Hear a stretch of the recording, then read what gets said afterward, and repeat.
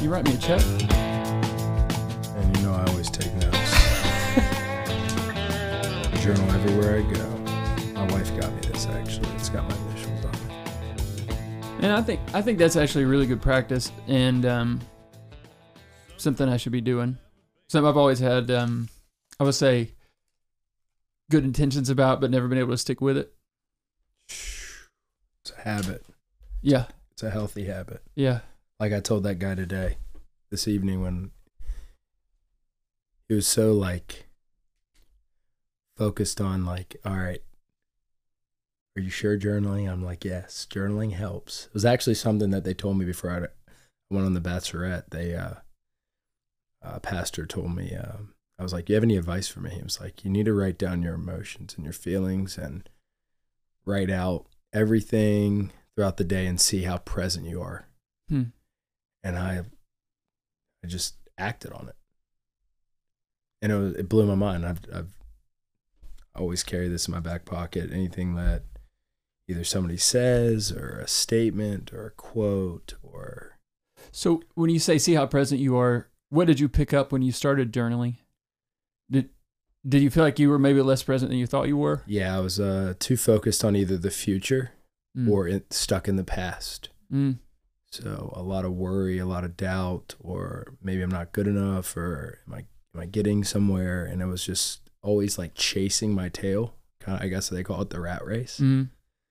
And for once in my life, I was like, I kind of like pulled the e-brake and was like, all right, like, am I really focusing on the conversations that I have with people?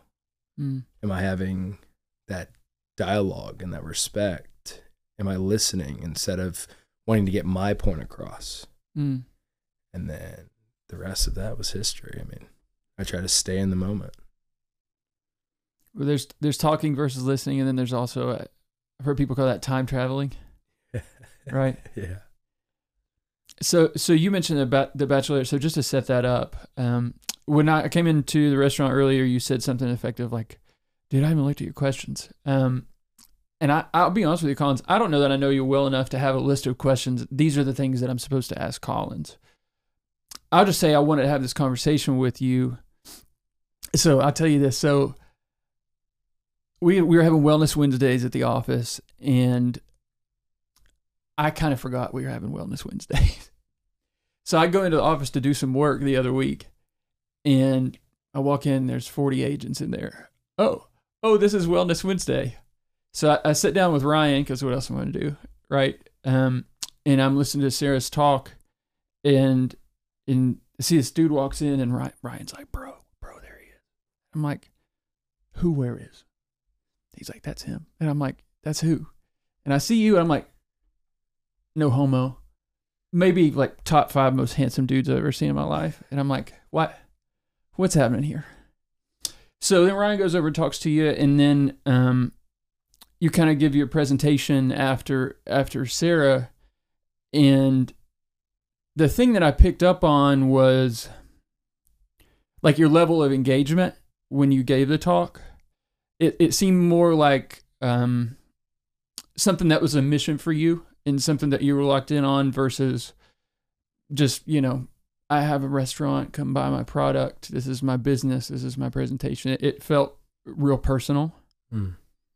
So after talking with you and Rhea for a few minutes, you started hitting some notes that kind of had some bells going off in my mind, which was like you started talking about raw milk. You started talking about problems with corruption in the food industry, and I kind of got me a little excited because most people who operate restaurants, those are not things that they're conscious of, right? Restaurateurs have enough on their plate as it is just to try to stay in business, especially with costs and especially post-COVID, right? So it just sort of had me curious. And the thing that I've watched with you, just walking into your restaurant over and over again over the last month or so, is you're still bringing that same energy that you brought whenever I first met you at the brokerage. You're having these engaging conversations with every person that walks in the door.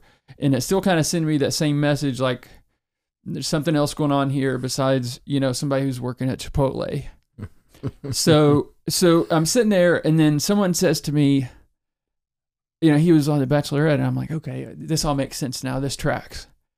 So just putting all the pieces together, you're an interesting dude, Collins. And I wanted to dig a little bit deeper into that with you, man. So what's your story, as far as your origin story on having the restaurant, and then we can go back from there.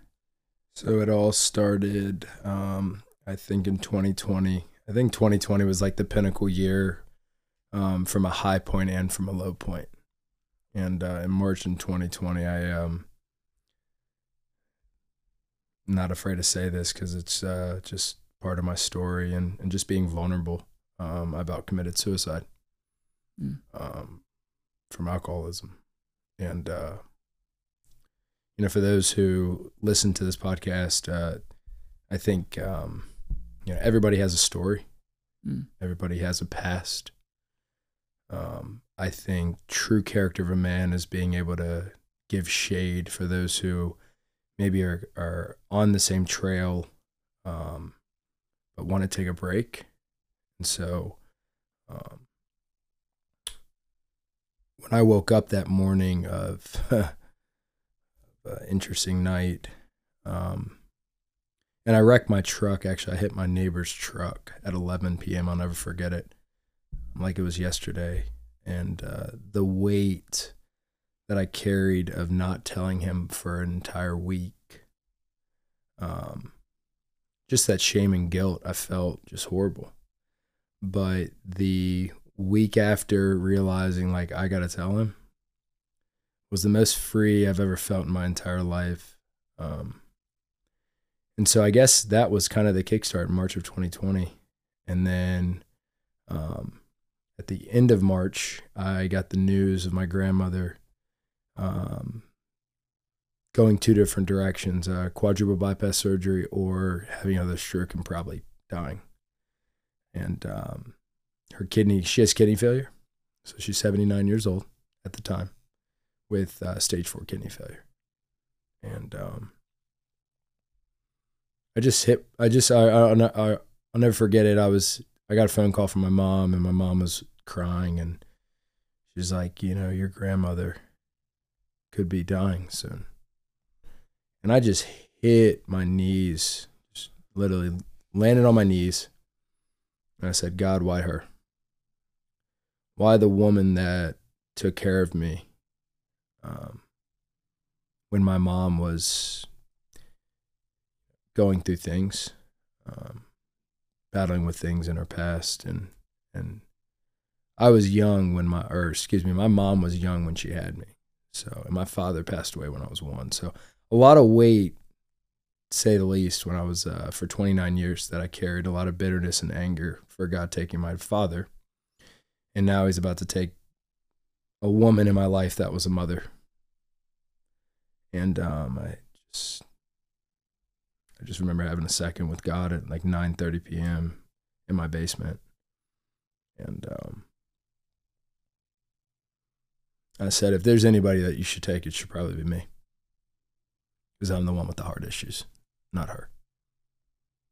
And that was really like kickstarted my entire life, honestly. And then I remember that night I called my buddy. And I called him and I told him, I was like, I'm not having good thoughts again. And so he was like, well, Collins, you've been single for about a month and a half now. So why don't we apply for the Bachelorette? So my spontaneous self applied. And I put some pictures of, my natural bodybuilding. I put some pictures of just me having fun and just pictures that would not showcase a mechanical engineer, to say the least, my wild side. And I remember going home, and on that Monday, my grandfather and I had to make a call and see if it's either my grandmother has quadruple bypass surgery at 79, and it's going to be a heavy journey. You said she had kidney failure. Correct, but I think one of her valves wasn't working properly. And the lack of oxygen getting to her heart. There's just a lot of things that were breaking down. And so quadruple bypass surgery or a potential stroke or heart attack. And from the medical standpoint, I don't know how all that functions and works, but long story short, we actually ended up going through the surgery. And so I was in Virginia at the time, and I got a call from California. And they were like... so you were living in Huntington at the time? Ashland, Kentucky. Ashland. And so you went back to Virginia to be with your grandmother, and then California called. So during this time of COVID, I was able to work from home. And that was actually beautiful because all my projects were suspended, and I wasn't even able to go into the plant, and they just had a lot of restrictions. And so me going to Virginia was nothing. I can just open up my laptop, answer emails, whatever I need to do. But I had no intentions on making The Bachelorette. I had no intentions on going on the show. I applied, and we'll see where it goes. And I'd never forget, we made the call that my grandmother was going to have the surgery. And as she was going through the process of that, I was going through the process of The Bachelorette. It was wild. And I got a phone call at 5:30 or 5 o'clock that Monday. And they said, we'd like an interview. Are you able to do it this afternoon? I was like, yeah, because it's California time. So I was like, yeah, And that was the first time in my life that I was real. So had you sobered up by the time you had gone to Virginia? No. Okay. Sober up in enough to where I wasn't drinking to pass out, but not sober enough until really May 30th of 2020. But before we get to that point, that interview that she did was recorded. And I felt like I was, for the first time in my life, real and raw with all the questions she asked me. And I don't remember specifically the questions that she asked me because it's really irrelevant, but that was kind of the first time that I was able to just not kind of hide the man in the mirror any longer. She asked me questions about my past and about how's my dating life. And I just basically said, I've never been able to hold a woman to save my life. I don't even know who Collins is. It's funny. You would think in your local relationships, your friendships, the people that you have some foundation of context for, those might be the people that you're more comfortable being honest with. Then you get a call from a national TV show that has millions of viewers. That's when things get real for you. Right. And it was actually like forcing me to mature in a way that if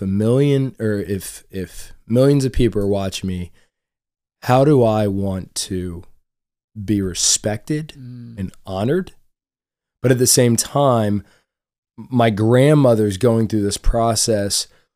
If she were to watch the show, is she going to say, oh, grandson? Or is she going to say, oh, wow, that's my grandson that I raised? And so there's like so many things going through my mind. Like, I don't want to embarrass myself. I've watched the show. I've seen all the episodes where they have a bad guy, they have a villain, they have a guy that's acting a fool. And at the end of the day, I was going through myself like, man, this is pushing me to self-develop very quickly. But also at the same time, I was fed up of corporate America. I was fed up. I was tired of their ideology and their diversity, inclusion, and all of the different ways that a public company tries to look and perceive on the outside. But in reality, you're just doing this to impress your board of directors. And I was tired of it. I was like, if this is a chance for me to walk away from corporate for good, I'm all in. I'm going to ask you a real personal question. Give it to me.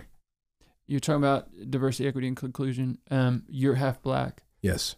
Did you feel like you were ending up in situations as a result of that sort of decision making where people didn't necessarily care about you, that you were the person who was fulfilling a quota? 100%. And the reason why I say that is you're from Eastern Kentucky, and there's only like 5% black people working for the refinery. Listen, I tell people, you think growing up in a super small Kentucky town like I did, people expect, oh, it's probably really racist there. And I say, no, I didn't know what racism was because there were no black people to be racist against. Yeah, that's true. It's just like... to put in perspective, I was the only like half black engineer. Yeah. We had another black engineer that she was a chemical engineer and I was the only mechanical. Yeah. But I felt like, oh man, I didn't feel respected there at all. I'm sure they, no hard feelings against them. I felt like I was gravitating farther and farther away from actually. And then, it's interesting, obviously,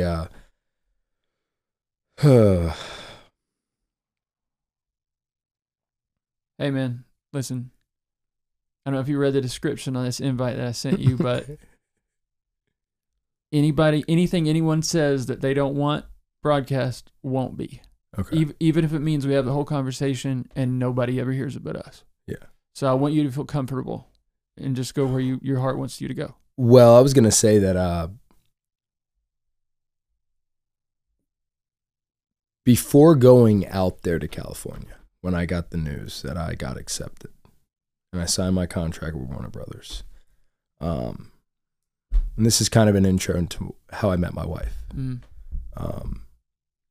I remember working out at Planet Fitness, and keep in mind, Lean Feast is way down the line. Like we're about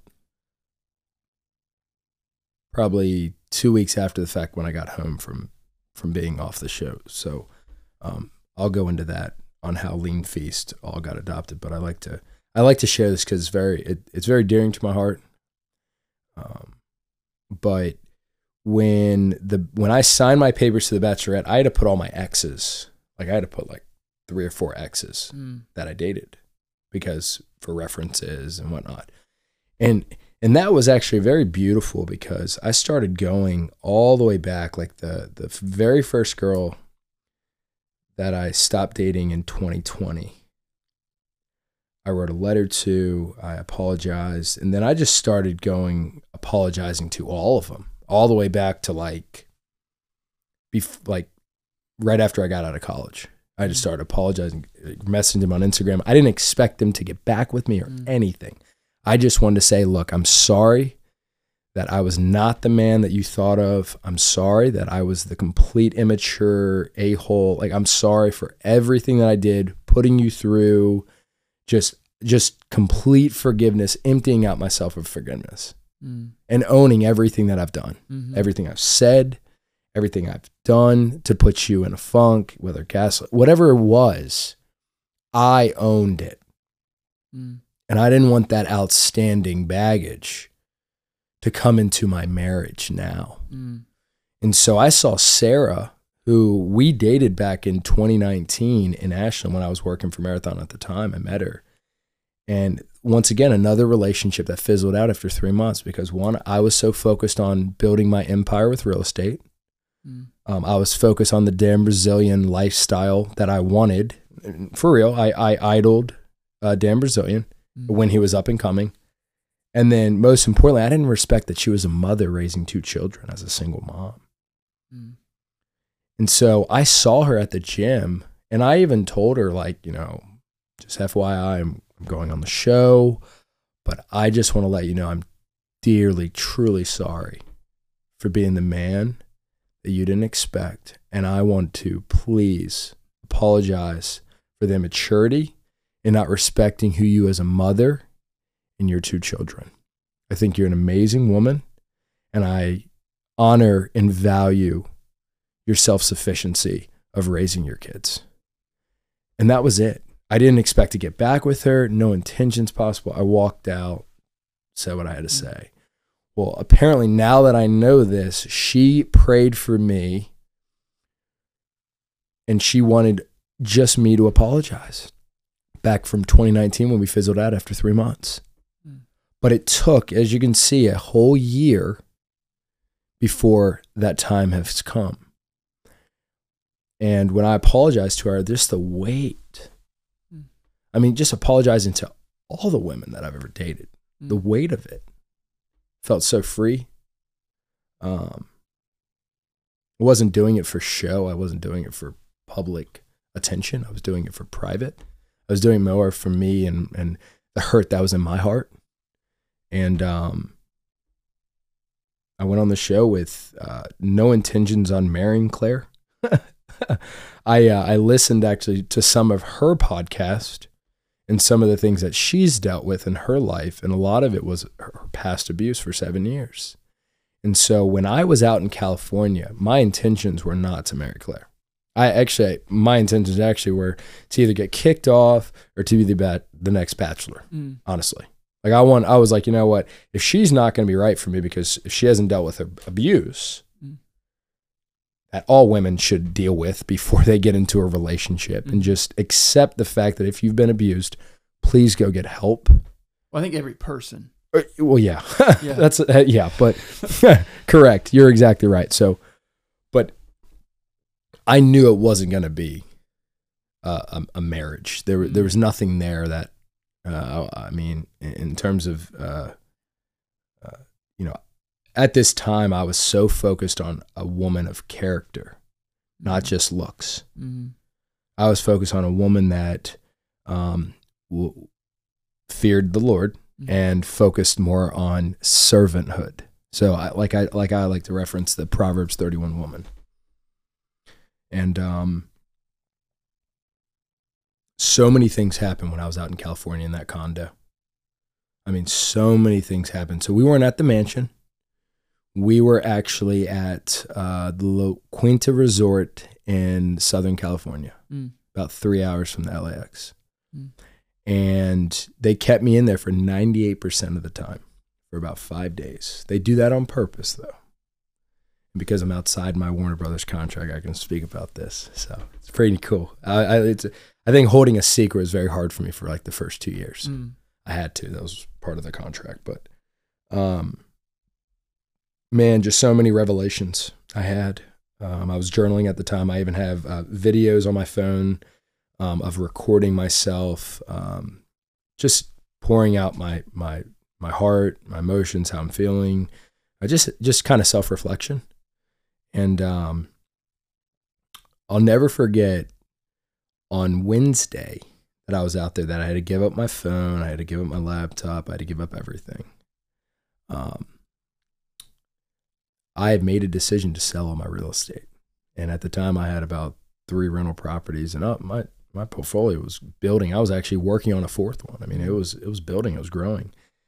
And I remember calling Scott and saying, we're not going to do this deal. Were these Ashland, Huntington? Huntington, Marshall University. Yeah, you know Andrew Mills by chance? If I saw his face. Anyway, go ahead. But yeah, I just felt a conviction to sell my real estate because it just wasn't. We're going somewhere here. I didn't have a mission. I didn't have like a why. I just saw other people and mentors getting real estate, and so I kind of was just doing it. I was doing the Burr method: buy, renovate, rent out, refinance, and it was working. And for those that do that method, great, all for you. But that's just not my why at that time. I just felt like I was going with the crowd, and I probably not smart if you're going to start a business to have a bunch of rental properties in a different state that you don't have property management and whatnot. So there's just a lot going through my head, but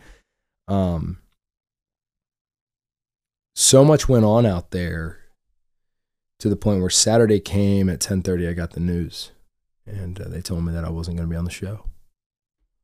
And I accepted that. I was not focused on Instagram likes and all of that. They did put me on Facebook and Instagram and all that. That's great. But once again, that public success and public fame ends pretty quickly when you're not in the spotlight anymore. And so on Saturday, this is going to be wild. I told my executive producer I want to go to Huntington, West Virginia when he came in, right? And so I'm flying back to Huntington. But at 12 o'clock, I heard go to Richmond.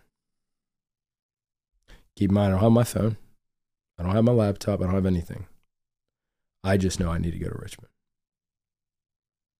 I had it in my gut. I had to go to Richmond. And my best friend, Ray Gaddis, who plays for now FC Cincinnati, he's a defender. He gave me a proverb before I went on the show, Proverbs 17:3, for the crucified of silver and gold, but the Lord tests thy heart. And I felt like at that moment my heart was tested, not only from getting rejected from being on one of the biggest platforms in America, but also just being intentional on where I should go after having all that spotlight. And I felt like I needed to go back home. I wanted to be with my grandparents. I don't need to be going to work. I need some time off. And I went back home, and at about 1 o'clock, I went outside to get some fresh air. And I remember this guy, and I've said this. I have a book on hold that I'm writing called The Brokenness Inside of the Man, and I speak about this exact point in the book. And it was about a guy who was about 25 years old who was working for the resort, and we weren't allowed to talk to. The only people we were supposed to talk to is our producer, Claire, and then I forgot the guy that runs the whole show, the host. But I just started having a conversation with this guy. I was like, man, what's going on in your life? And he just poured out his heart to me. I want to respect his testimony, but, long story short, man, we just had a moment for like 20 minutes of just kind of like me and you. We've talked about some very heavy stuff right off the bat. And I remember telling him, like, I know for a fact we were supposed to talk. And I told him, I'm actually leaving in about 3 hours. But if there's anything I have to get out of this reality TV show, it was probably meeting you and encouraging you to don't give up and continue to persevere through opposition and your adversity in your life. And I see you. And man, just me and him just kind of teared up a little bit. And at 4 o'clock, man, I got the call. I got my phone back. I got everything. And first person I called was my grandfather. And he was in a gown, like a hospital gown. Wow. And of course, I'm like weeping in the back of my car. I mean, of course, my chauffeur was like, everything all right back there? I was like, yeah. I was just having a heart-to-heart with my grandfather. And my grandfather had a heart attack on Friday. So hit the pause button real quick. They had taken all your communication devices. You wouldn't have known that your grandfather had had a heart attack unless they had told you were going home. Correct. Wow. And they're supposed to contact me if anything happened like that. Like they have an emergency contact information or a number that they call. And I gave them my grandparents' number. I gave them my mom's. I gave them everybody's number, my family. But intuitively, I knew I was supposed to go to Richmond. I don't know why. I mean, it's crazy. I mean, it's just, I can't make that up. And so it's funny. My grandfather, of course, he's in the hospital. He's, I mean, this was nothing new to him. He's had so many like little miniature heart attacks or TIAs. Yeah, exactly. He had a bottle of nitro that he always carried in his pocket. And we called them episodes. So they didn't sound so bad. Yeah. So my grandpa was like, I'm just having another episode comes. Yeah. I'm just weeping. Yeah. And in his response, he said, please tell me you're not marrying that 39-year-old woman. And I just started laughing, like crying and laughing at the same time. No disrespect to her. I'm just like, you know what I mean? It's pretty funny.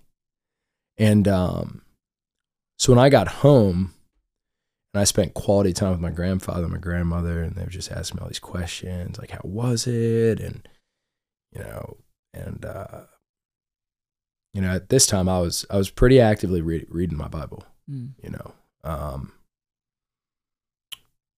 haven't had a drink since May 30th of 2020.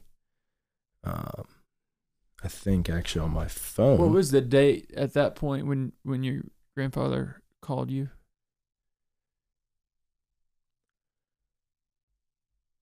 July, I think 18th or 19th of 2020. Okay, so just a couple months out from hitting your neighbor's truck. Yeah. Yeah, exactly. So I was about 40 days sober. And, I mean, I definitely, I mean, there's definitely urges to have a drink, but no, I mean, I think when you really self-reflect on, why you're getting the urge or what's causing that, it was just a lot of the suppression that I was holding inside.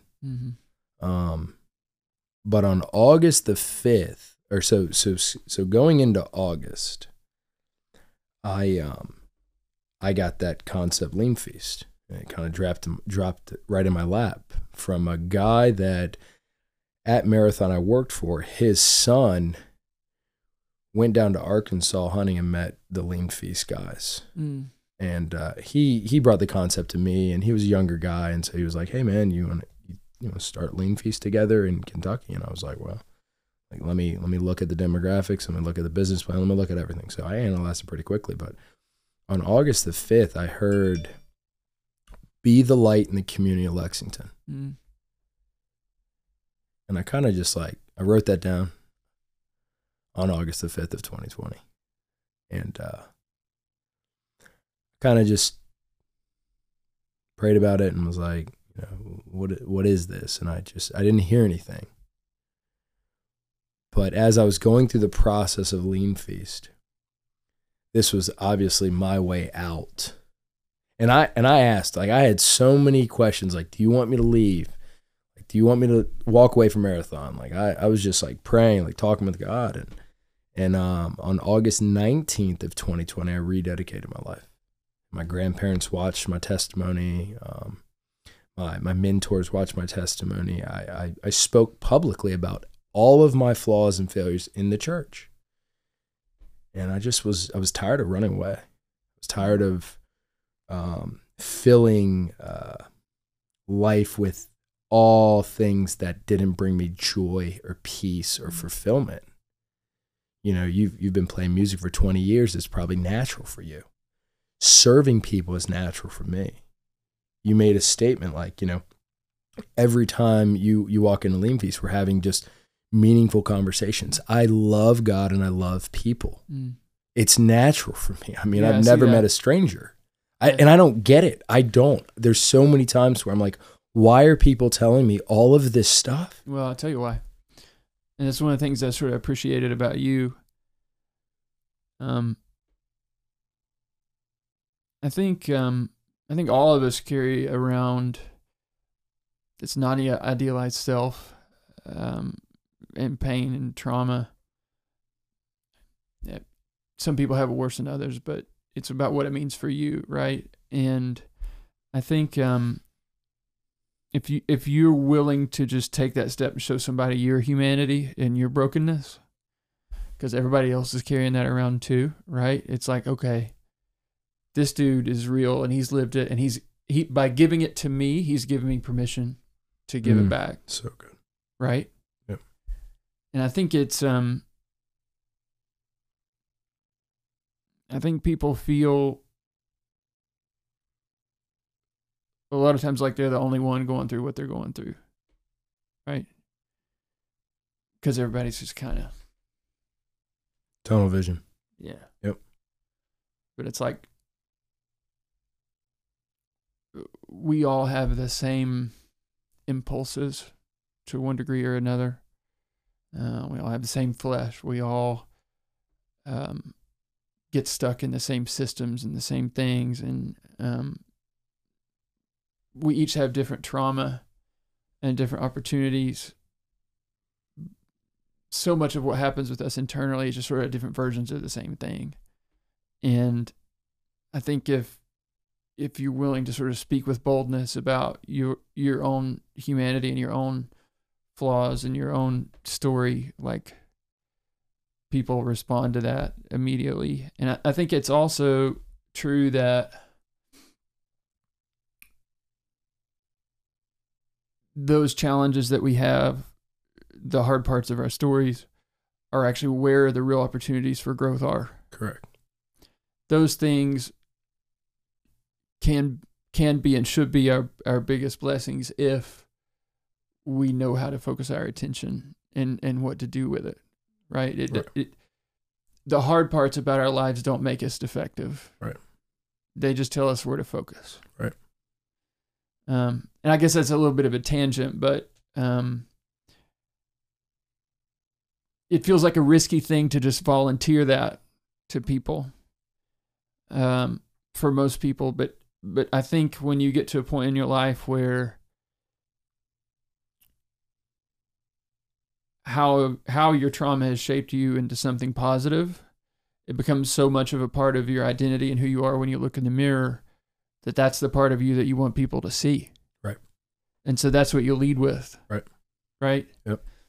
And I don't know, man, when you came to office, I picked that up. Well, I mentioned, it's one thing serving or selling a product to somebody, but if you don't know the story behind the product, quite frankly, I don't want it. Mm-hmm. It's why I go to Marksberry. The owners, the partners pour back into me and invest in me. Recently, they just gave my wife and I a catering event on Valentine's Day. So my wife and I served on Valentine's Day, and then our Valentine's Day started on Wednesday. It's those opportunities, like without me going down there and actually taking what my wife said, hey, honey, we should go local for our steak. All right. I'll look around. It's meeting my spouse in the middle and saying, honey, you're right. This was an awesome opportunity. Like if I would have ignored my wife and said, well, you don't know anything about business or you don't know what you're talking about, and kind of had my wall up there, I wouldn't be where I'm at today. And so it's I call them, and really, I mean, some people could probably, but daily habits of saying yes to what is not being feeling driven, but opportunity driven. And then also, if I do make this decision, looking down the road on how it's going to affect everybody, not just me. Like Lean Feast is for this community. I've said that. I've written over my LLC to the Lord. Like, God, if I die, if something happens to me, it's for the community. And I know for a fact somebody, if not my wife, somebody in this community will pick up the mantle. Because every single person comes in there, I want to love. I want to show the same level of support. And I wish I could serve every single person that comes in here, but obviously there's a fine line, right? But my mission is what I'm selling. I'm not selling just food. And that passion, that zeal, that tenacity, there are times where I've had nothing in my business account at all. Like, I don't know how I'm going to make this payment. And there's been times where I've had a lot. But I don't get driven off of that. I don't get driven off of transaction. I get driven off of, hey, Thad, how's your wife doing? Hey, Tanner, I noticed you're having a baby. How's your wife feeling in her third trimester? Hey, Ben Allen, how's your family doing? Your mom, your mother was up here for whatever, hey, Greg back, how's your sons doing? It's personal to me. And I genuinely care about this community. And if I could, I'd just give free food. I hate selling. I do. I hate it because I think when I lost my job on September 29th of 2020. So I'm going to stop you right there. You say you were struggling on what to do and whether to walk away. You haven't said you lost your job yet. Oh, okay. So let me backtrack. Good point. Where I really got thrown off on the the company is when they had me give a Black Lives Matter presentation. And this I love to keep in this podcast. Okay. Because I think the world needs to hear about this. As a half black man who's worked and lived a pretty rough life, living in the roughest parts of the city of Richmond, Virginia for about 5 years, hearing gunshots and for someone whose father got shot by another black man who was 15 years old at 9 months old. And my father was only 21, downtown VCU, Richmond. I was 9 months old when my father got shot. And back then, when you shot somebody, it was to get into the gang initiation. Mm-hmm. It wasn't just a little drug deal. No, it was to murder somebody to get in. Mm. And the kid that shot my father, I've already forgiven. Because we know hurt people hurt people. Mm. I mean, he just had a sick heart. He just had a fatherhood wound himself. And unfortunately, he created a pretty awesome warrior now because I have forgiven him. Mm. And September 14th, they wanted me to do a Black Lives Matter presentation. And you know what I used it for? To share my personal testimony as how I found the Lord. Wow. And it was so wild. The two things that they told me not to talk about. Was it scripted? Had they given you? 100%. Yeah. And I went off script. I have a tendency to do that. I love it. The Bachelorette, I went off script too. Yeah. I didn't care. Yeah. Because the minute that someone scripts you is the minute that our authenticity goes out the window. Now you're playing a role. Correct. Mm. And so I don't work well with that. Nor am I going to lie to people. I'm not. That's just not my character. And especially at this time, I was like, I ain't telling a lie. I'd rather just tell the truth and own it than tell a lie and then have that suppression and that guilt and shame just weigh on me. And so September 14th. I'm seeing a theme here, man. September 14th, I just spoke out. I was, we were talking about a man made a statement. Well, I had a pretty good child life, so why does this diversity, inclusion, matter to me? And I said, well, that's you. That's apathy. Mm. And keep in mind, in the beginning of this presentation, they said, we're not going to talk about politics and we're not going to talk about religion. And I was like, well, that's funny because it was actually a political aspect. Mm. looking back, it was all political. Mm. Once again, they bought into the lie as a corporate Fortune 500 company, bought into it. Well, that's their choice and they have to lay in that bed, not me. So I just kind of used it. I'll never forget the guy was, I won't say the guy's name, but anyways, he spoke up and said, we wouldn't have diversity inclusion because man was created in the image of God. He used a verse out of the Bible. Okay. He was like, this stuff, this is like a 62-year-old that's worked for the company for 45 years. Mm-hmm. And he's like, I've never had a problem with race. Mm-hmm. Like I look at you no different than look at his wife. He just diversity inclusion was not anything. We have created that. That's a culture term. Mm. And so I just kind of was like, yeah, this guy's right. And then I went in there and I was like, for those who don't know, I've rededicated my life to the Lord and I see life in a completely different lens from not having a father and being raised in a very Black predominant home life and then moving into a middle-class home with my grandparents. I said, I was the one that was playing the victim card and I created all of those poor decision choices off my feelings. Your biggest critic is you. Can we flesh that out? I hit the pause button real quick on you. So I'm seeing the story. You're sort of hitting on it about your childhood, about your father being shot. I grew up in Richmond, and then it's like you sort of skip 20 years to alcoholism. You hit your neighbor's truck, and then your grandfather has a heart attack, and then straight to marathon in September. Do you care to talk about years 2 to 21? Not at all, man. Not at all. So there's just a lot of trauma. Well, at a young age, and no doubt you can't cover all of it. Right. But for the sake of cohesive narrative, so your mother was young when she had you. Correct. Your mother was white. Your dad was Black. Correct. How young was your mother? 18. So she was just out of high school or senior? Going into college. And how did she know your dad? I really don't know the whole story as to how they met. But I know they met downtown. Mm. She was a nurse. or in nursing school type deal. And my mother also has a lot of wounds too, from high school and a college down in University of Tennessee. But that was the love of her life, and they were going to get married. I mean, they obviously had me outside the context of marriage. So this is what happens, right? Any marriage, when it's not ordained, I mean, this is what you get.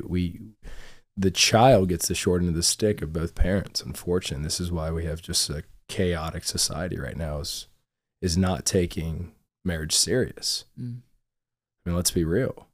So I am one of those kids that my mom actually probably wanted to abort me, but she chose not to have an abortion. And that's why I love my mom dearly. And everything that I suffered, I don't blame my mom because of her one decision not to abort me. Everything else, life, right? Dealt with cards, father getting shot. I mean, just life in general. So did you have a continuous father figure in your life from stepfather? Yes, and all of the men, if I had to guess, had fatherhood wounds. So I don't blame those men either. I saw things that a lot of 4 or 5 or 2, 3, 4 or 5 year olds should not see, from people abusing my mom to hitting my mom to I mean, rape. I mean, everything. You name it, my mom's been through it. She's the toughest woman I've ever met. She's tougher than nails. But she's also carrying that. And why do you think, kids grow up hitting women? It's what they saw. Yeah. Don't blame them. Right. Blame the parents. Right. It's what they saw. So the kid's acting out on what they saw. Not the child's fault, it's the parents' fault. I blame the parents first. I don't blame the child. There's a cycle, right? Right, yeah, generational curse. Somebody has to break it at some point. Right, if and it's so going to be broken. Right. So you had multiple men in your mom's life as a kid. Yep. And did that ever stabilize? No. Until I moved in with my grandparents. So that had... I mean, I remember everything. It's crazy. I could replay it back. I could show you exactly. I could point every single man out there that my mom dated. And So you never had... What year did you move in with your grandparents? When I was 6, between 5 and 6 years old. So you in your early years, you didn't have not only a father figure to support you to be the father figure that you need as a young boy, but you also didn't have an example of what a man's supposed to be and what a relationship's supposed to be. Correct. Until you moved in with your grandparents. Correct. So tell me about life with your grandparents. Incredible. Peace, joy. And they were there in Midlothian? Yes, sir. Okay. It was just a loving, caring home. I mean, it's a man that's walking with the Lord, and a grandma that's not working at all. So she's not focused on getting the promotion or the career or whatnot, to where she was able to mother me in a way that a mom should mother, and not focus on the external parts of the world.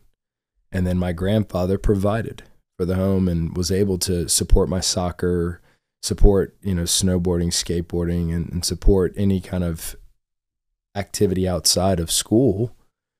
And I saw what a father figure looked like. And unfortunately, it was my grandfather. So I didn't take it as serious as I would with my biological father, if that makes sense. It totally does.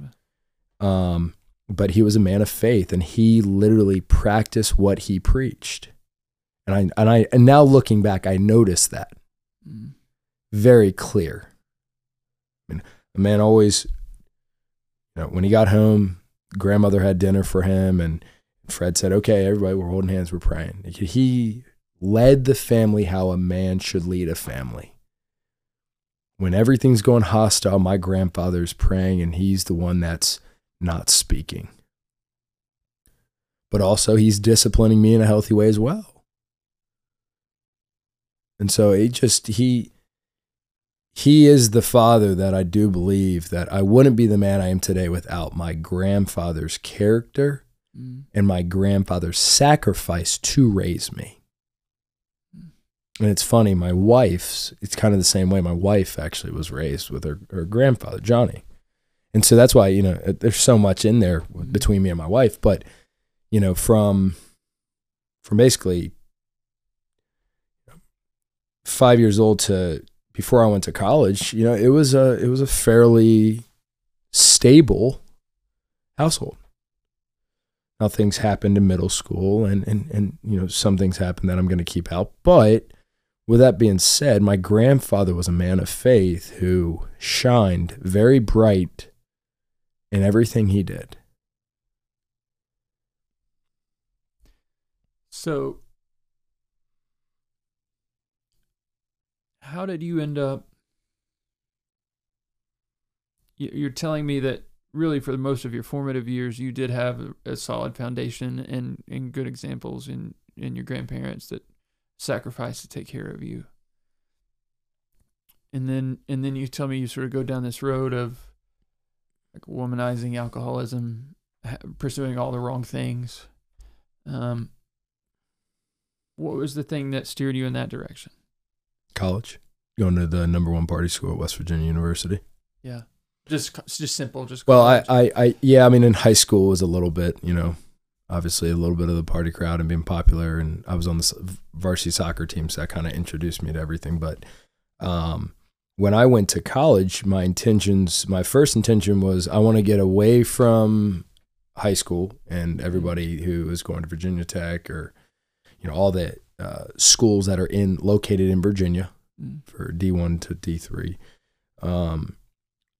But I wanted to become a little bit more independent and not rely on my grandmother. My grandmother did everything. She did laundry. I mean, she did everything. She pampered me.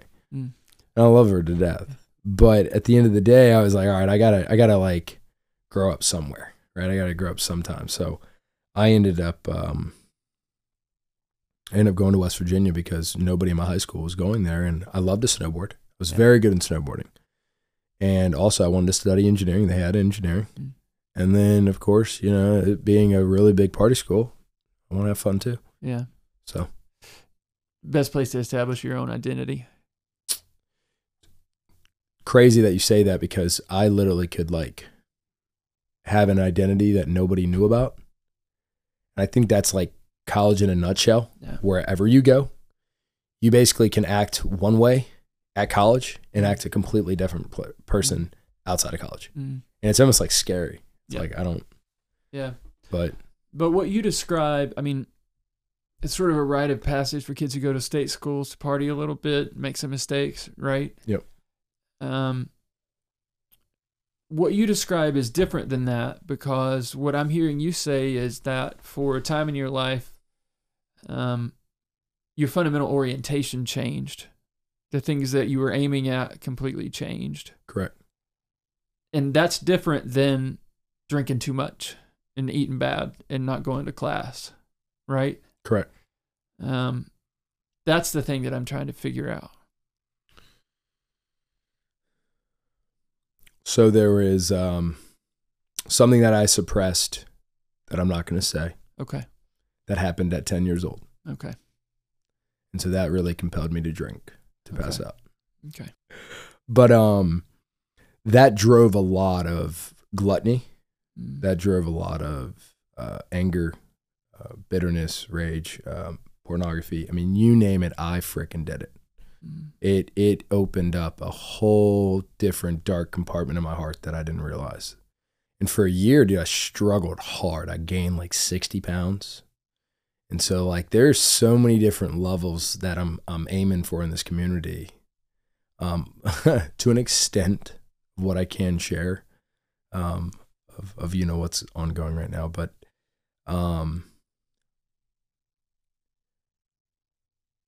I rebelled because I blamed God for letting this happen. Again, another thing that I'm blaming God for. And I grew up in a Baptist church. And so, and you know, I wasn't mad at my grandparents. I wasn't mad at them. I mean, what are they going to do, right? Mm-hmm. So now looking back, when you go to college or you get introduced to alcohol. Oh yeah, it's your opportunity to escape. You got that noise in your head. So now is everything clicking? Shut that down. Right. And so everything's just compiling, and you just see that darkness just all coming to the surface, and I'm trying to absorb, and I'm trying to numb the pain. I'm trying to get rid of all of the loudness. And then it's just a toxic tornado. Yeah. And so when I go to college, so then it's like I was hopefully that answered everything. I mean, hopefully so then you've had a taste of something that in the short run can sort of shut down a lot of what you've been carrying around for a decade as a young person, not knowing how to carry it around. Correct. Or how to release it. Or release it, right. So then... all from when I was 10. Yeah, no. Just filling an endless void. And it's like, you get so far out on that, you don't ever want to come back down to earth to real life. No. Right? Too hard. Further you get, the harder that gets. That's right. And the amount of weight that you carry, that you have, it's the reason why you have anxiety. It's the reason why you have depression. It's the reason why you have suicidal thoughts. And it's everything negative to the point where 15 beers sound good pretty right now. Yeah. You know what I mean? Yeah, totally. And so you've built your house on sand instead of a sturdy foundation of truth and non-lies. And so basically now you're living this complete different lifestyle. So now you're a sociopath. To where over here, you're acting one way, and over here, you're completely different. Well, I think... and it channels it spreads like a war fire. So now you start acting out. So now you start making different profiles, and now you start talking. I mean, it's just crazy. Yeah. The wickedness in a heart after just compiling that and making poor decisions off of my emotions and how I'm feeling, and instead of just facing it head on with adversity and saying, hey, I got a problem.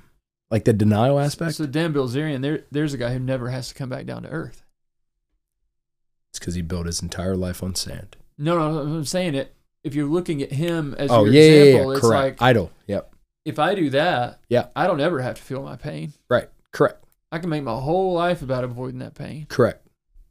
And so we see, and it's something he's held up as a cultural figure. So then it's like, I can have success. I can have avoiding my pain be my career. Or being your net worth. Or your net worth. Or whatever it is, 100%. Right? So now, going to college, I'm getting introduced to all these personalities, people from Jersey, people from Pennsylvania, people from Pittsburgh and New York. And now it's one big horrible cocktail. Yeah. Not knowing, basically just getting pulled by the wind. Not having any direction in life, other than the fact that I know two things. I got to walk across that stage with honors in engineering, and I need to make sure I graduate. That's it. That was it. Everything else, have at it. So you get to the point where I know there was more to rock bottom for you than just hitting your neighbor's truck and having suicidal thoughts. I think just suppressing everything up to when I was 29, enough was enough. I mean, there was... What was the thing that made you wake up and say, this is enough? When I drank everything that was at my bar. Yeah. Everything. I mean, Eagle Rare to Pappy to you name it. I chugged it all, and then I'll never forget the last thing I drank was wine. And when I opened my fridge, it was down. Because I finished the bottle too. I mean, I drank more. I should, once again, when I say that I lived, I should have been dead. Yeah. I don't know how I woke up. I don't. But I carried enough shame and guilt around from all the relationships that I've ever been into, all the friendships that I've hurt and made a fool out of myself, to all the bridges I've ever burned. And I have a saying now that you'd never want to burn bridges because you never know when you have to cross that same bridge. It's true. So looking back, man, just take from just 5 years of suppression for anybody. Suppress 5 years of pain and let me know how you feel. Yeah. Or suppress 10 years of pain and let me know how you feel.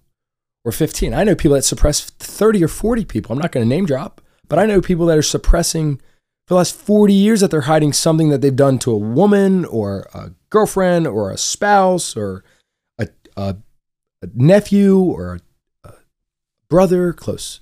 You know, I mean, we live in a sick world. There's nothing new.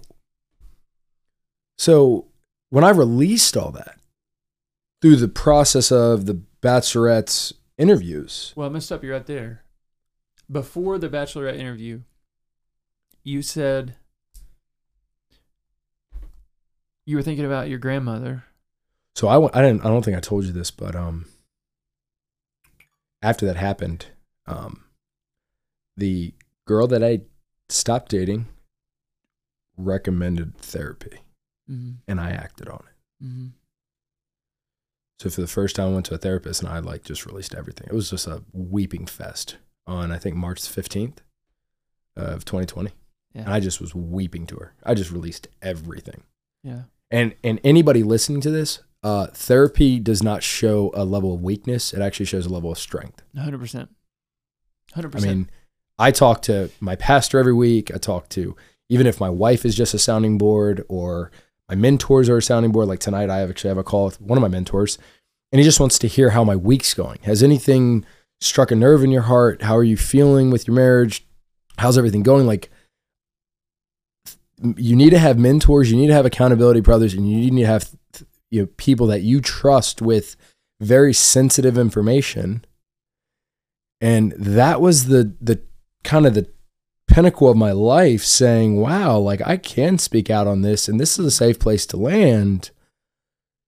She's right, I'm wrong. This feels good. Like this is healthy. Yeah. This is therapeutic. And so now you can see a trend as going into the journal, from therapy. And I did like probably 6 sessions with her, and 3 out of the 6 I was just crying. Yeah. It was so good. And I haven't cried, besides me being drunk, I haven't cried like that in a while. Like it was probably like the last time I cried was probably when I walked across stage and I saw my grandfather like standing up and just seeing him cry.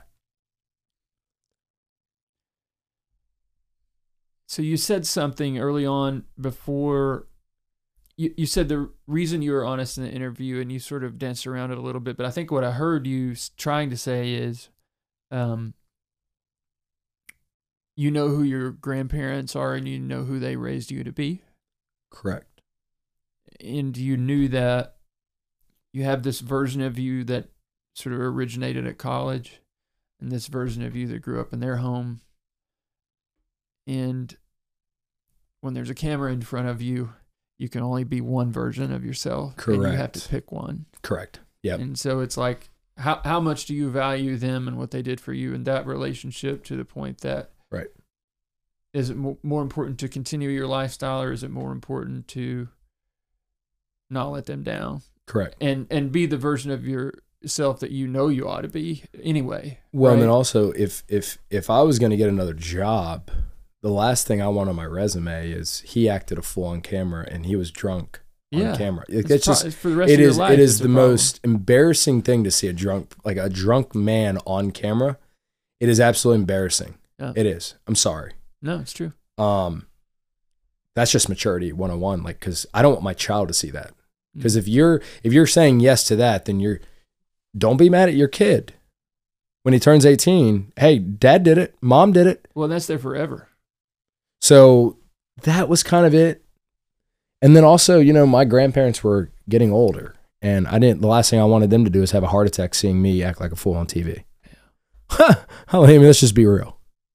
Yeah, no kidding. So you brought up a really good point there. I mean, I didn't even think about that, but you're right. You have Collins, who knows right and how to act, versus Collins has created an identity that is so far off the beaten path that it's infiltrated by personalities at school, seeing immature men act, and kind of balling that up and forming that into a Collins 2.0 versus the original Collins knows how to act. Mm. He just has to let everything go. Mm. And he's got to surrender. And he's got to release everything. And it took 6 months. I mean, it just took, I always say, steak bite by bite. You don't just swallow entire steak, right? Mm. It's bite size. So, every counseling session I took very serious. And like with her, she said, okay, let's start with childhood. And then from childhood, we went into middle school. And then from middle school, we went into high school. Okay, tell me what high school is like. Okay, then we went into college. And she saw that same trend. She's saying, okay, wait a second. So from 5 to 10-ish, you were good. And it was crazy because I really gave my life to the Lord at 8. I never forget. I saw Charles Stanley and Billy Graham. And I looked over to my grandma and said, I want to give my life to the Lord like you guys. But like we all know, we get attacked. And so from 10 to 29, rebellious. All rebellious. Fake version of Collins. Not Collins mission-driven, Collins living for self. Collins people-pleasing and pleasing himself and being very selfish in the way how I live and how I act and basically playing the victim card. Let's be real. I played the victim card from when I was 10 to 29. So for 19 years, I was an expert at playing the victim. Instead of really just letting it all go and saying, you know what? I want to help other people. I want to serve. I don't want to play that card anymore.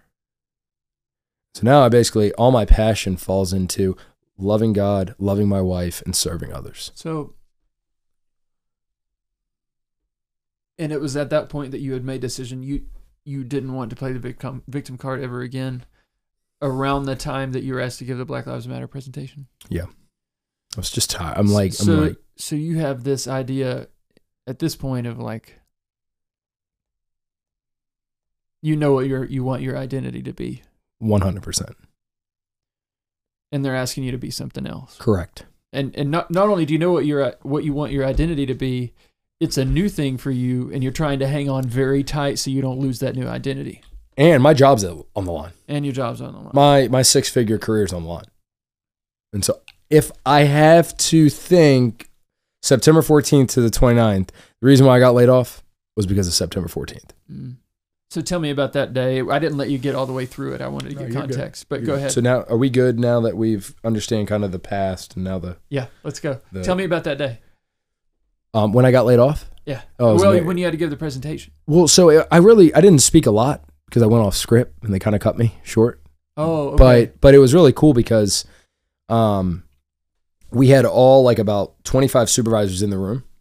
And when one of the guys mentioned, well, this doesn't apply for me, the other guy, Alan, was like, well, we wouldn't have that issue if just basically shed lighting on his faith. And I was like, yeah, I have to agree with him. Like, and then I shared my testimony.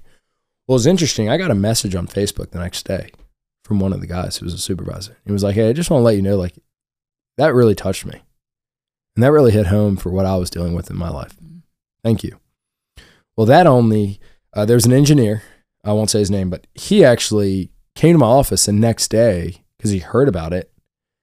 And I'll never forget, he shut my door and, dude, excuse me, a week later, he was out hunting and it like dawned on him because of after what Austin or the guy that I shared my testimony with that was in the room, he ended up talking to that engineer about it. And the engineer like waited about a week before he came to my office because he was kind of like, man, and he was moved by it. And then I was like, you know what? I'm on to something. Like this is cool, right? Yeah. This is sharing your faith is not a sign of weakness. It's a sign of strength. And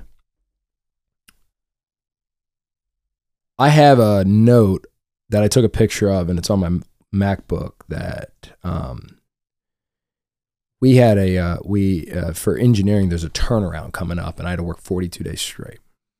Basically wrote on the fridge, I'll never forget, on September the 21st, I wrote, God, if you don't want me to be at this company anymore, give me a sign, because I don't need to work and I'm ready to go.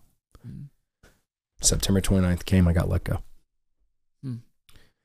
And it was crazy because at the time now, Lean Feast is getting established type. Okay, so we have to go back to so you met with these guys and they were in... Oh, so I didn't meet with the guys until that kid brought me the concept and the idea, the opportunity. The kid? Yeah. Where was he from? He was actually from Eastern Kentucky as well.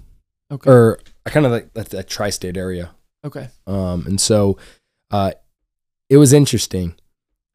In August is when I started Lean Feast and I signed my FDD and was like, you know what, man, I'm going to give this a whirl, right? I'm ready to if the bank approves me, I'll continue to go through. If they don't, no harm, no foul, I'll continue to work for Marathon. And so this is a little bit news to me. So Lean Feast is a franchise. That is correct. This is not your concept. No, but it almost feels like it, because I'm on an island here in Kentucky and I'm the only one. How many are there? There are 12. Okay.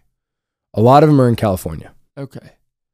So this one here is the only one, and I don't have plans to open another one anytime soon. So you pay a franchise fee, or is there revenue sharing, and how does that franchise work? Fee, small, very minimal. Okay. Because I got in early. Okay. So you took out the loan to do the build out for the restaurant. Correct. SBA. And that process was actually very inexpensive compared to every single other one. I mean, like I said, like this was a miracle. Okay. Like the story behind as to why I'm here is a miracle. August the 5th, I hear Be the Light in the Community of Lexington. Mm-hmm. Then I had 4 non-negotiables that I heard a pastor say that I kind of value. Those 4 non-negotiables is faith, family, friends, wisdom, knowledge, and community. And so if it doesn't meet those, I'm not going to partake. And so Lean Feast met all those. I know I can share my faith. I know that my family and my friends can benefit off this, and I'll have the flexibility for my family once it's established.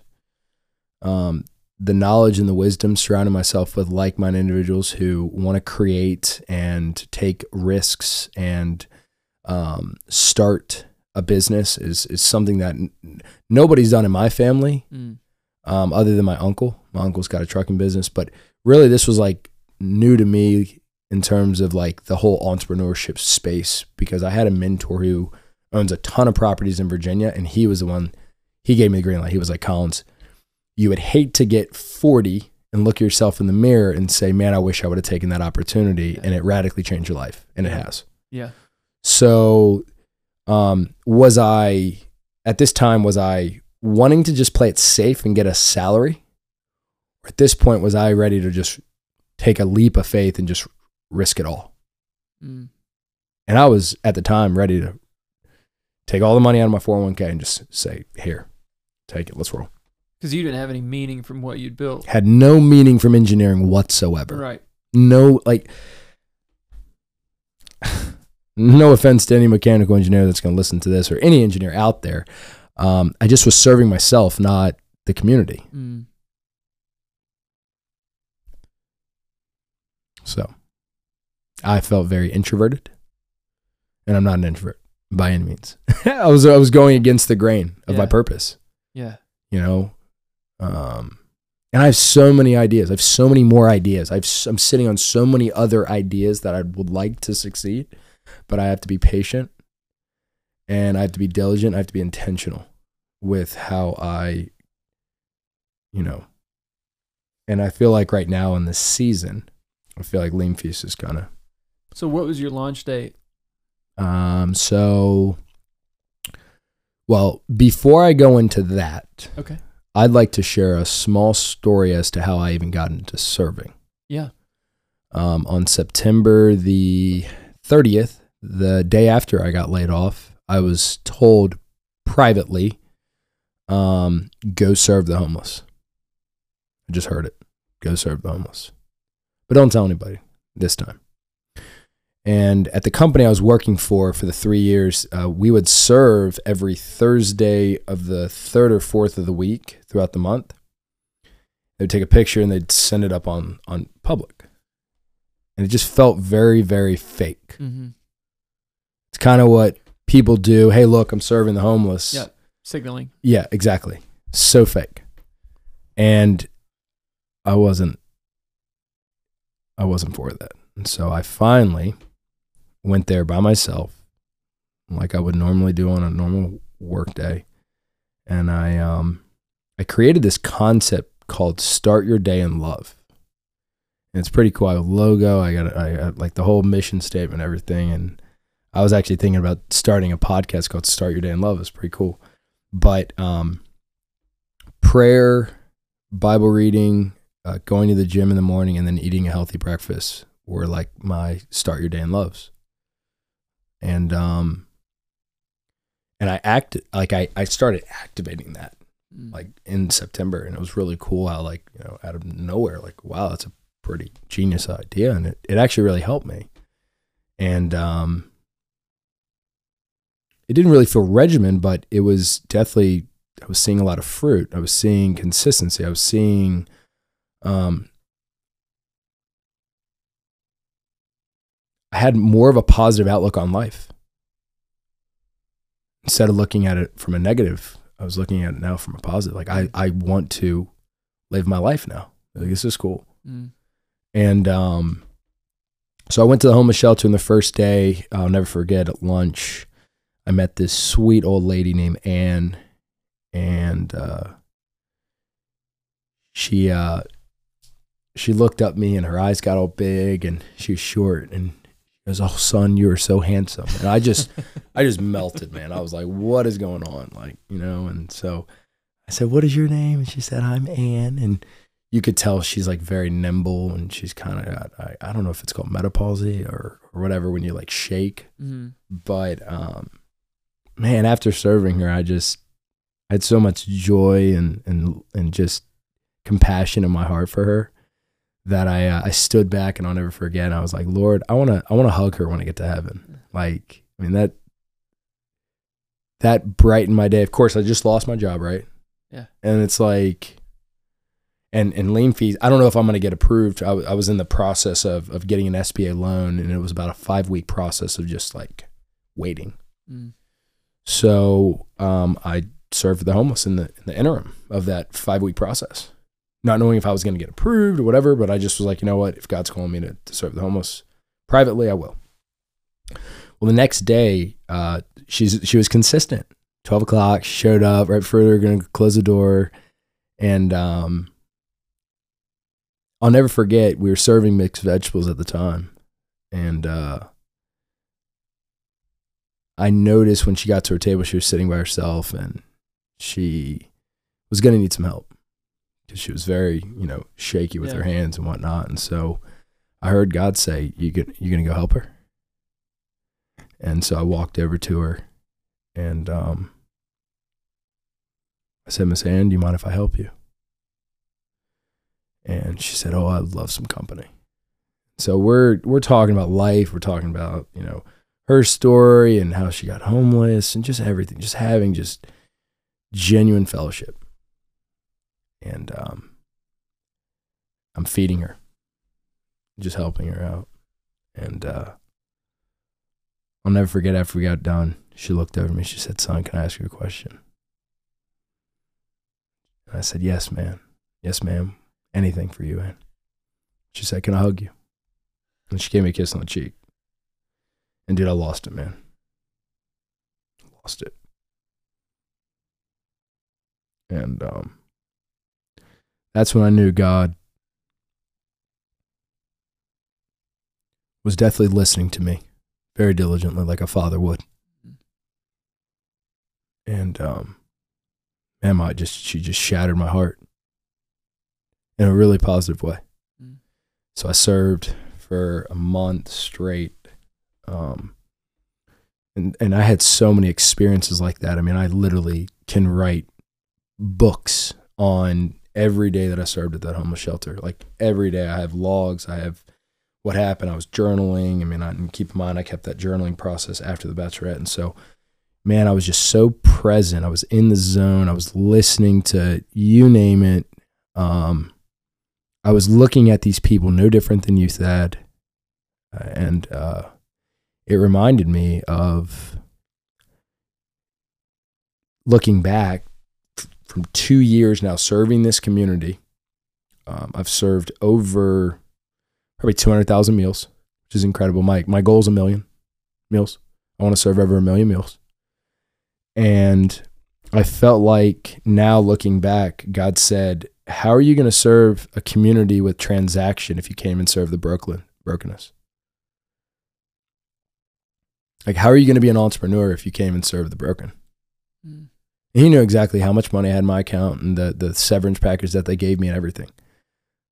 But I feel like if I couldn't serve in a soup kitchen without a platform, how do you serve with a platform? Mm.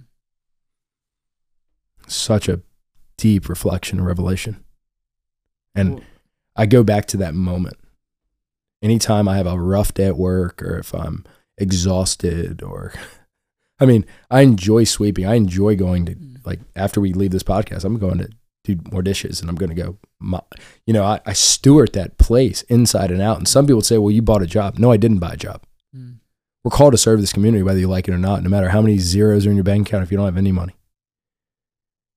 At the end of the day, if I die tomorrow, I want to know I did everything I could for my wife in this community, not holding anything back. And the contrast of getting paid a decent amount of money to work for Marathon and be stuck in your head all the time versus serving in a soup kitchen for free, but having those meaningful interactions where you're giving and receiving and you feel like you're learning something. That had to feel like night and day for you. 100%. And it's almost a feeling I can't explain it unless you do it. Yeah. Like I can't. Well, especially since that was the thing that you were hungry for where you were anyway. Right? It may not hit everyone the same way that it hit you. Right. But it was a combination of Collins' life, Collins' personality, Collins' circumstance.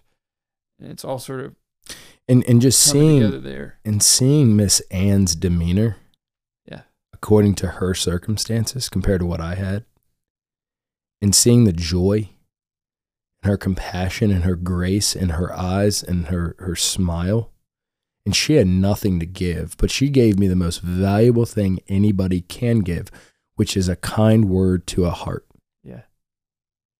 Like when I give my wife kind words or if I write her a card or something, you can't put a price on that, especially if maybe my wife's battling with something and I didn't know she was battling with something, or your wife. You know what I mean? Mm-hmm. And so like when she gave me those words of affirmation, it's what I needed at that time. I didn't need money. I that was the least bit of my concern. Right. I needed someone to notice me. I needed that words of affirmation. I needed that, hey, son, I see you. I see what you're doing. You're listening to me. I'm proud of you, son. Keep it up. Mm-hmm. I hear every little thought, every little small, I always say our small prayers are some of the biggest prayers that are answered. Mm-hmm. Not the other way around. Yeah, it's true. So, and that's kind of the pinnacle, the kickstart of serving. So then Lean Feast actually went live. So I got approved of SBA, which was a miracle. Mm-hmm. I don't have restaurant experience by any means, other than me serving at the Alumni Center in college. Mm-hmm. That's what I put on my resume because they needed something. Yeah.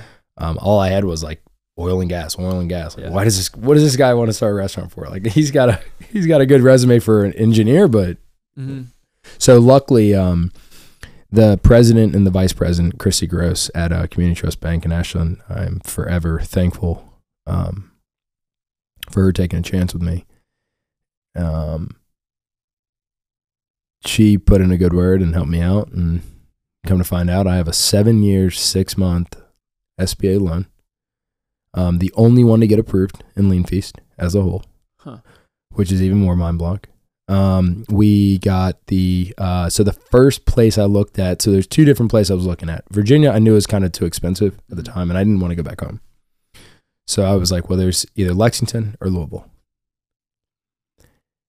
Lexington I knew it was Lexington. Like, cause obviously the mission, I heard Lexington, not here Louisville. I was browsing on LoopNet and looking in Louisville, but I was like, the first location that I found in Lexington on LoopNet was the location that I'm in today. I kid you not. It's in my book. It's in my journal. It's everywhere. It's written. It's time-stamped, like everything. So, I think the irony of that, it was actually an old Brewster's, right? Yep. Off Ruscia Way. And, it sat dormant for 2.5 years. Cause I guess the man was old and he just was tired of it. And so he wanted to get rid of it. And so I got to negotiate my rate. I got to negotiate my CAM, and, I got the keys November the 7th of 2020. Wow. And that's when I started my construction. Wow. And when is it ever that you're under budget and ahead of schedule in our day and age? Right. So that's when I knew it was a miracle. So from November, December, January, it took about 2.5 months to get the full build out. I was able to open up in January, but I waited until February, the first week of February. So February the 7th of 2021, I opened the doors. And I'm thinking in my head about all the independent restaurants closing during COVID. and then Malone's putting like literally like a satellite location in front. Right. And I'm over here starting, whatever. Right. And dude, I'm telling you, like, when I say this, Dad, like, the amount of worry and tears and like, I don't know if this is going to work. Like, I had so many second guesses. Like, I'm thinking to myself, like, what am I doing? I can imagine. And you got to think about, like, the news is saying, like, this restaurant closes, Bar Louie closes. And I was like, nah, who cares? Like, screw it. You know, like, let's send it, right? Full throttle. God, if you're in it, you're in it. If not, if you want me to, whatever. So me and God are just having, he's like, man, son, just listen to me. Like, listen to me. I got you. You're good. And, man, just, I'll have to send you the before and after picture so you can show on this. But, it was 2 men and me, really the 2 men. And then I was kind of like the project manager. And whatever they needed, like if there was lunch or if they wanted me to go get light bulbs, whatever the case was, I was there for moral support. But dude, I was focused on personal development. I was focused on just staying in shape. I was focused on just finally having a break. And it was so crazy, man. In November, I rekindled back with Sarah. And is November after Lean Feast? No. So November of 2020. November and then 2021. Okay, so this is right as it's all come together. Right. And so me and Sarah kind of just small talk. I was back home in Virginia while my guys were working, and they would FaceTime me or take pictures, just make sure if they need anything. But in December, I remember getting a chance to talk to Sarah, like, for a fairly long time throughout the night. And I shared my personal testimony.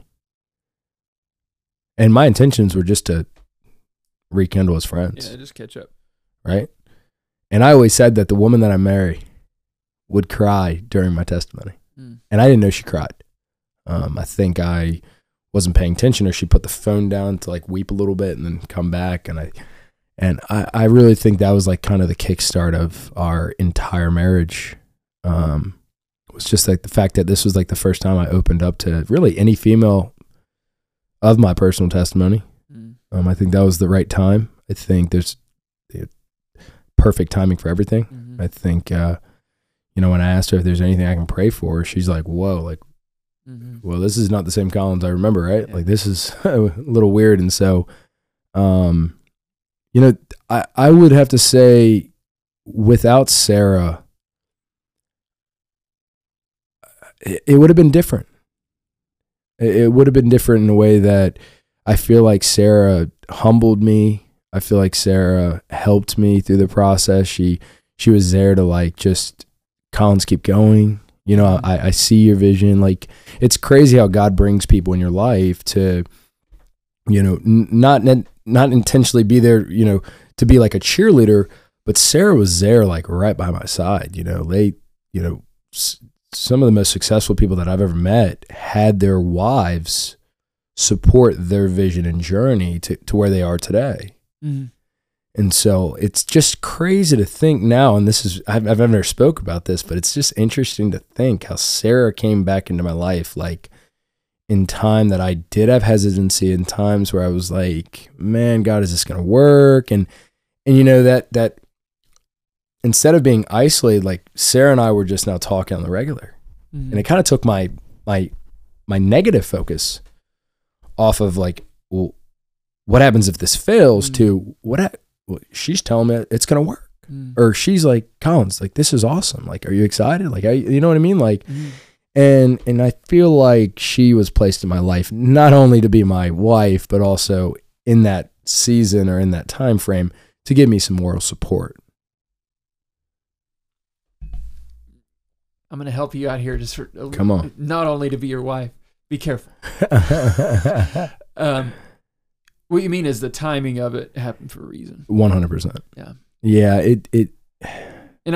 I really haven't I really haven't honed in, because we've talked about our story, but like to really hone in on December and January, that was really like the kickstart of our relationship as friends, as really good friends, because we were just FaceTiming at night and I respected her time. And I remember now I was going to visit her, but I didn't visit her until February, because I wanted to make sure, like, all right, if this is going to be not only my girlfriend, but a potential spouse, right, my wife, then I need to be intentional on dating.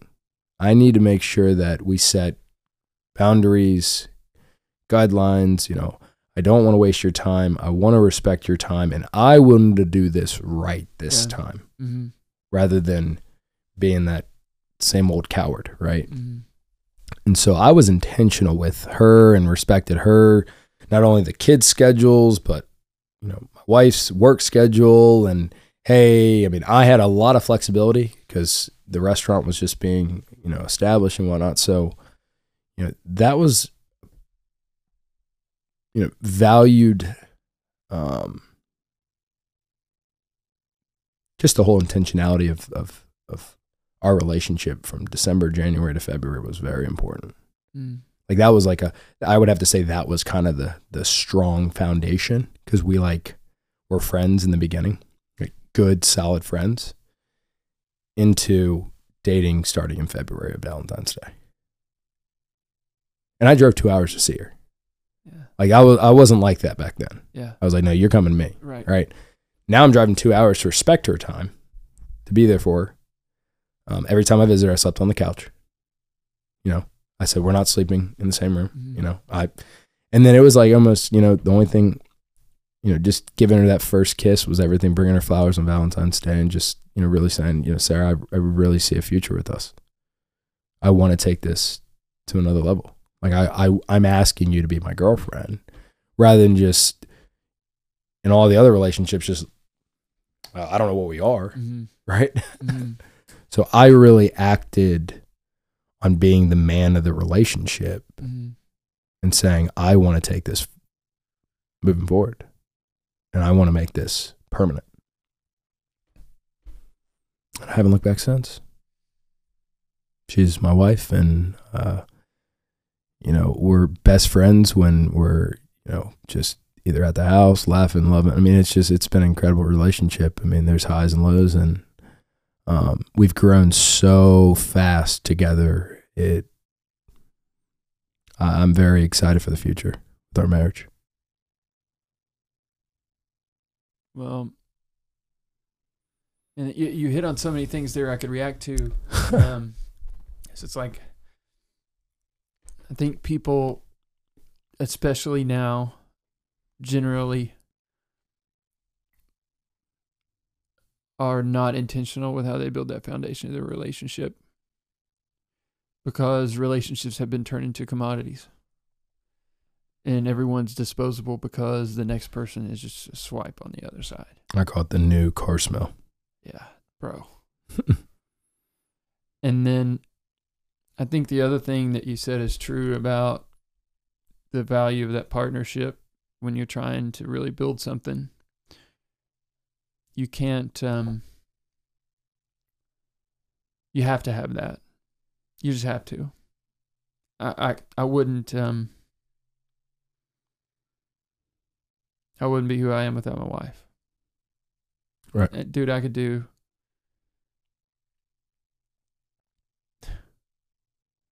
15 years on that.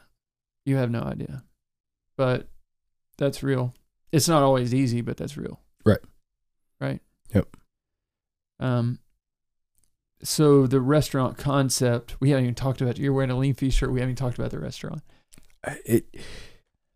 Really, without the mission, you don't have the restaurant. Yeah, no. You know what I mean? So, and I'm not being dismissive or saying that that's the wrong thing. I'm just sort of laughing about it, right? So this is why you said to me whenever the Marksberry guys were there, you were like, no, I have to hit my macros. I didn't understand that there were macro guidelines and you had a franchise. I thought this was all your concept and you had this freedom to where it would be like, oh yeah, that makes sense. Let's try that. You can't. That's not.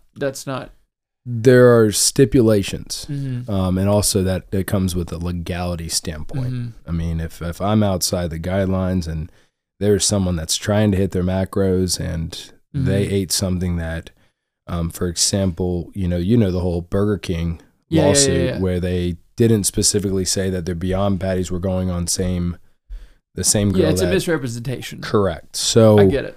But luckily, I've set a precedence in all of our, like, my customer base is very open, and you know, if there is someone that needs to hit their macros, then I have that conversation with them. But I try to keep things as simple as possible, but I also listen to my customers and then I act on what they want. So put on your marketing business entrepreneur hat. What is Lean Feast as a concept? Because I tell you, Collins, you've been there since early 2021, and I have a lot of health conscious friends who've lived in Lexington for a long time who care about the quality of their food that have never heard of Lean Feast. He's one of them. I was telling him about you the other day, and he was like, "What? Where is this place?" Right. Well, and like me, like you know that I'm into this stuff, right? Just from all our conversations, I didn't know you were over there until you walked in my office, right?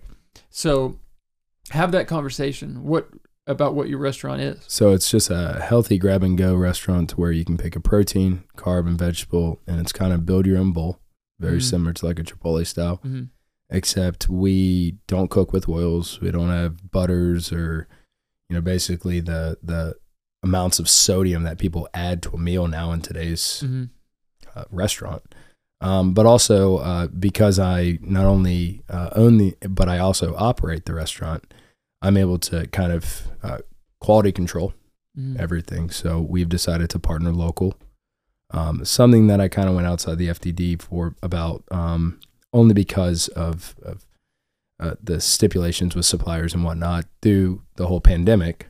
But I got grace and blessing to do that. So I decided to partner local with Marksberry and Critchfield and Papaneas also in the spring and the summer and the fall. They also have Kentucky Proud products that we also go for. And then I'm also part of Kentucky Proud for how specific I can get a meal of all of Kentucky Proud. So the tri-tip steak and zucchini and squash would make a Kentucky Proud meal. So also part of Kentucky Proud. And they just sent out a list of newer farms that I can shop at for produce and the different time frames as to when that's operating. So moving forward this year, I'm going to be looking forward to visiting some of those farms to where I can get different produce right from the farm rather than going to a supplier or whatnot. So, but Papaneas has been great. They know exactly what I'm looking for. Critchfield's been great, the family. And then Marksberry's been awesome and very supportive as well. That's awesome, man. And I'll tell you, just from my perspective,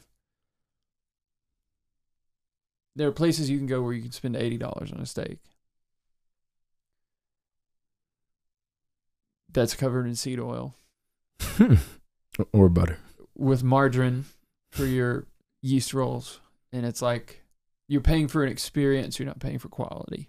Correct. And nothing against it. I respect anyone who's able to operate a restaurant and survive.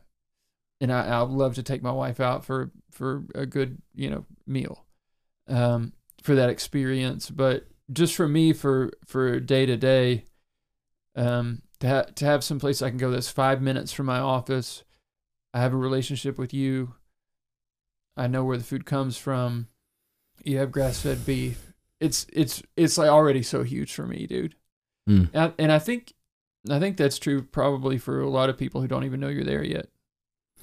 Yeah, that was I nothing against the franchise, but building a business is a lot harder than just putting a storefront and saying, okay, we're open. You have to do the due diligence of marketing. It was also more challenging because nobody was going anywhere during COVID. Yeah, right. How do you tell people? So it's like, so a lot of it's been my hands and my feet. Absolutely. Getting out there, shaking hands, partnering with the brokerage. Zach Johnson, came in and he was the one that actually kindled the relationship with the brokerage. And him and I have very similar mindset and vision, and we're both, fathers for kids and all that. So it's just, it effortlessly became natural to partner with you guys, and not in a million years would I think I'd partner with the number one brokerage, like real estate advisory in the city of Lexington. But I would have to say the Lord has a sense of humor. But in reality, man, that whole, I'm just now seeing the fruit of 2 years of labor.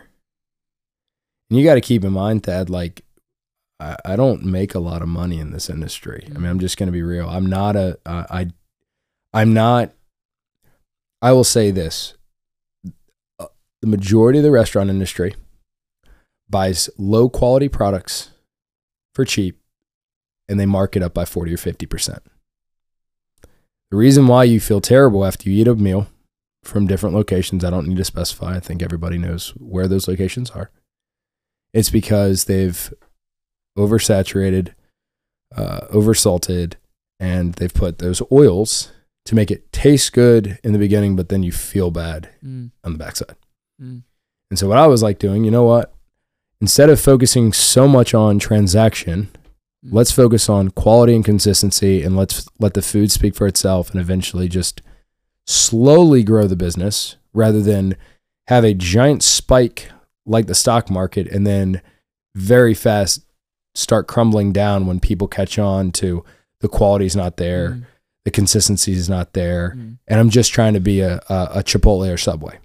I don't want to be them. I harp on quality, consistency, and I want to be a family-run business. That's it. And so for 2 years, I didn't pay myself at all. And I have a P&L statement, and I have tax statements to show that if you really want to make a business work, then you need to, what's your biggest sacrifice? And so when a lot of people drive off of money, I drive off of relationships in my mission. And so every morning, there's no salary. There's no hourly wage. It's leaders eat last. And I decided to sacrifice everything for the first 2 years. Like all my mentors told me, if you really want this business to succeed, you'll sacrifice everything you have.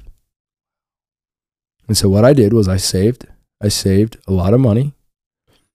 I was diligent with my time, and I established this business from the ground up for 2 years.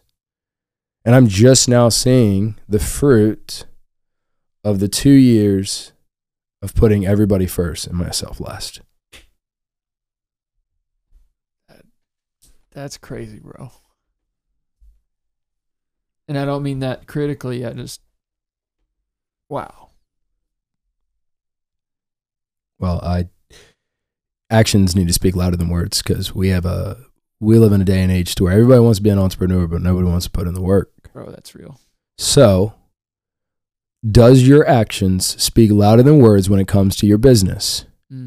It's either a yes or a no. Let me see your P&L statement. and I'll see exactly where your heart is. I'm not driven off of money. My wife will tell you. In fact, I actually hate money. Yeah. I heard something the other day of George Mueller. He ran a foster home in Europe, a man of faith, and he, after the end of his life, he had cycled over $8.5 million, and this was back in the 1800s, for children, for the community, for everybody. And in today's dollars, that'd be worth over $200 million that he had. He never kept it. It was just passing through. 2 years, I hit my 2-year mark on February the 7th of 2023. I looked at my P&L statements, and between my discounts and payroll and my gross and everything, I don't have a lot of money in my business account at all.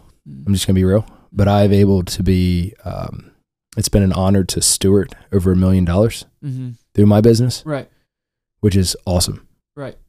Not in a million years would I have thought that the Lord let me handle over $1 million to steward to this community. I don't drive a nice car.